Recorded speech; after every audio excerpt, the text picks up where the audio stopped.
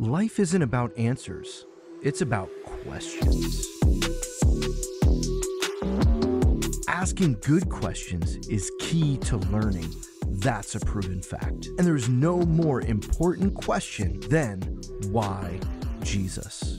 So get ready as we dive into the conversation together on the next episode of the Why Jesus podcast.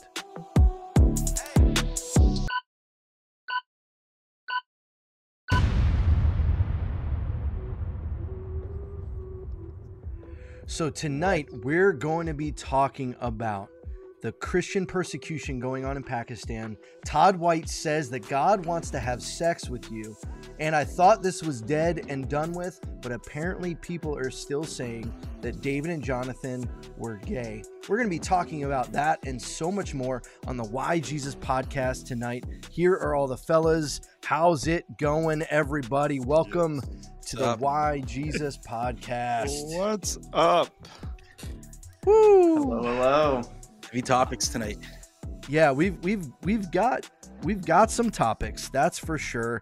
We're gonna hop right in. I would love to sit here and talk about all the wonderful things going on in all your lives, but we can do that at the end. Let's hop into our first podcast topic today, and that's going to be looking at this post from Amy Meck on Twitter.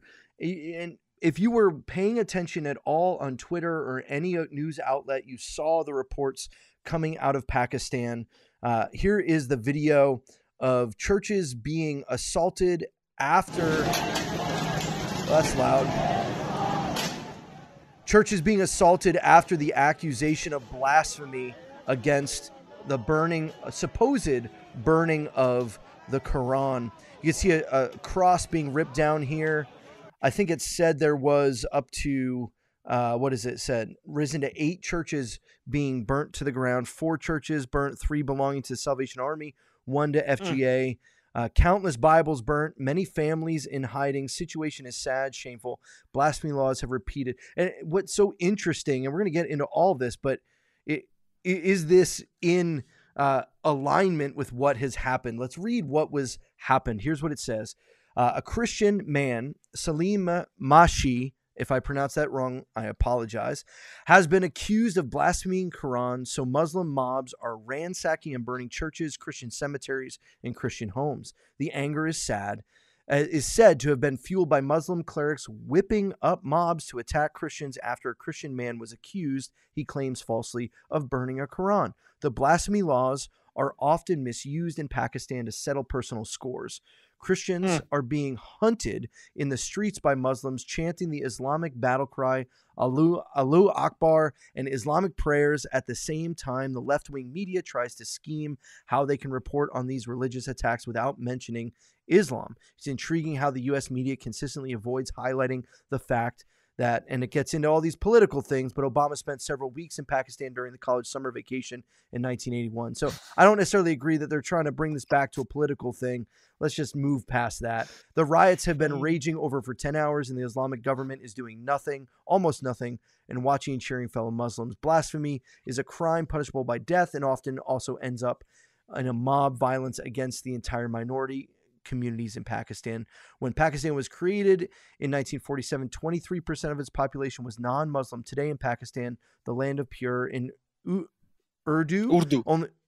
Thank you, Arthur. I appreciate it. Only about 3% of the population is non-Muslim. Think about that. So from 23 to now only 3%.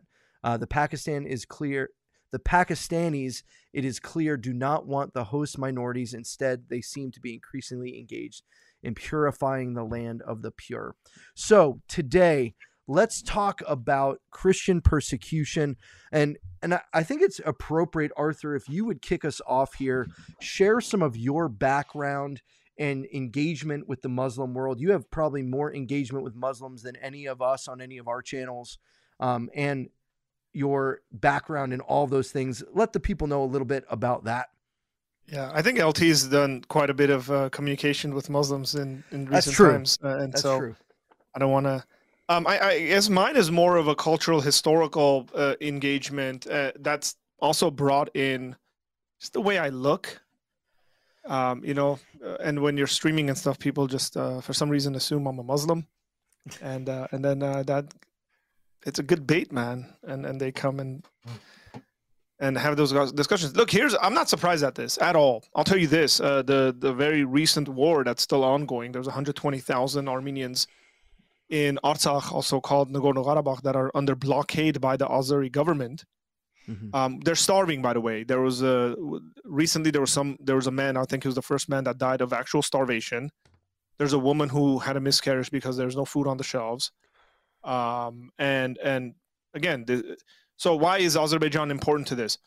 Well, Azerbaijan, in the war that they actually fought, in that 44-day war against Armenia, used volunteer Pakistanis who were there to fight the infidel Christian Armenians.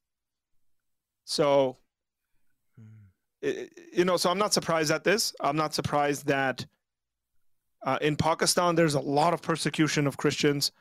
And I would say just generally countries where, so I want to distinguish a couple of things here, if that's okay. And I think this was the case when it came to issues happening in the early church. There's something that we would call like empire-wide persecution, and then like folk persecution, right? I think quite a bit of this stuff we're looking at is folk persecution, meaning that it's people saying we're going to do this ourselves, the government's not doing anything.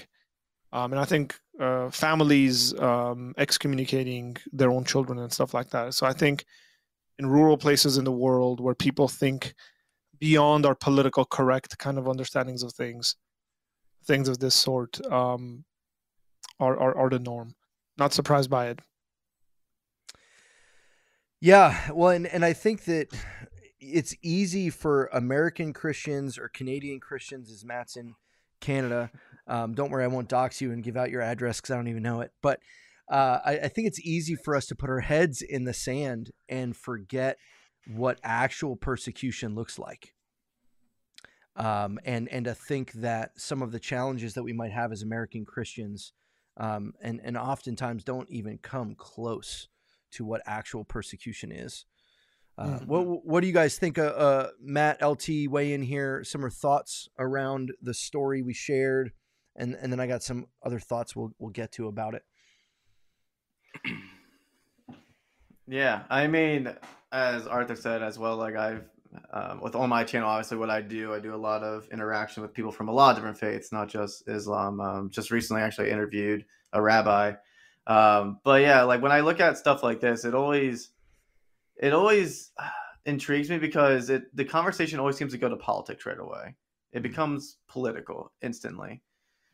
Instead of discussing the religious implications, instead of discussing how Christians should be responding to this, because a lot of times you'll see like, people who are politically angry and stuff, and they'll be like, we need to like go to war or something, or it becomes this whole political thing. I don't know. And just, I don't know. I'd like to turn the conversation towards how can Christians properly respond in these circumstances? How can we properly respond to these mobs, to these religious killings and stuff like that? What is the actual proper response from a Christian perspective when these things happen? Instead of getting caught up in the politics, instead of getting caught up in the geopolitical atmosphere of, whatever that looks like, just focusing more on how can we respond as Christians and what is the biblical response in these cases. And we can discuss that here on this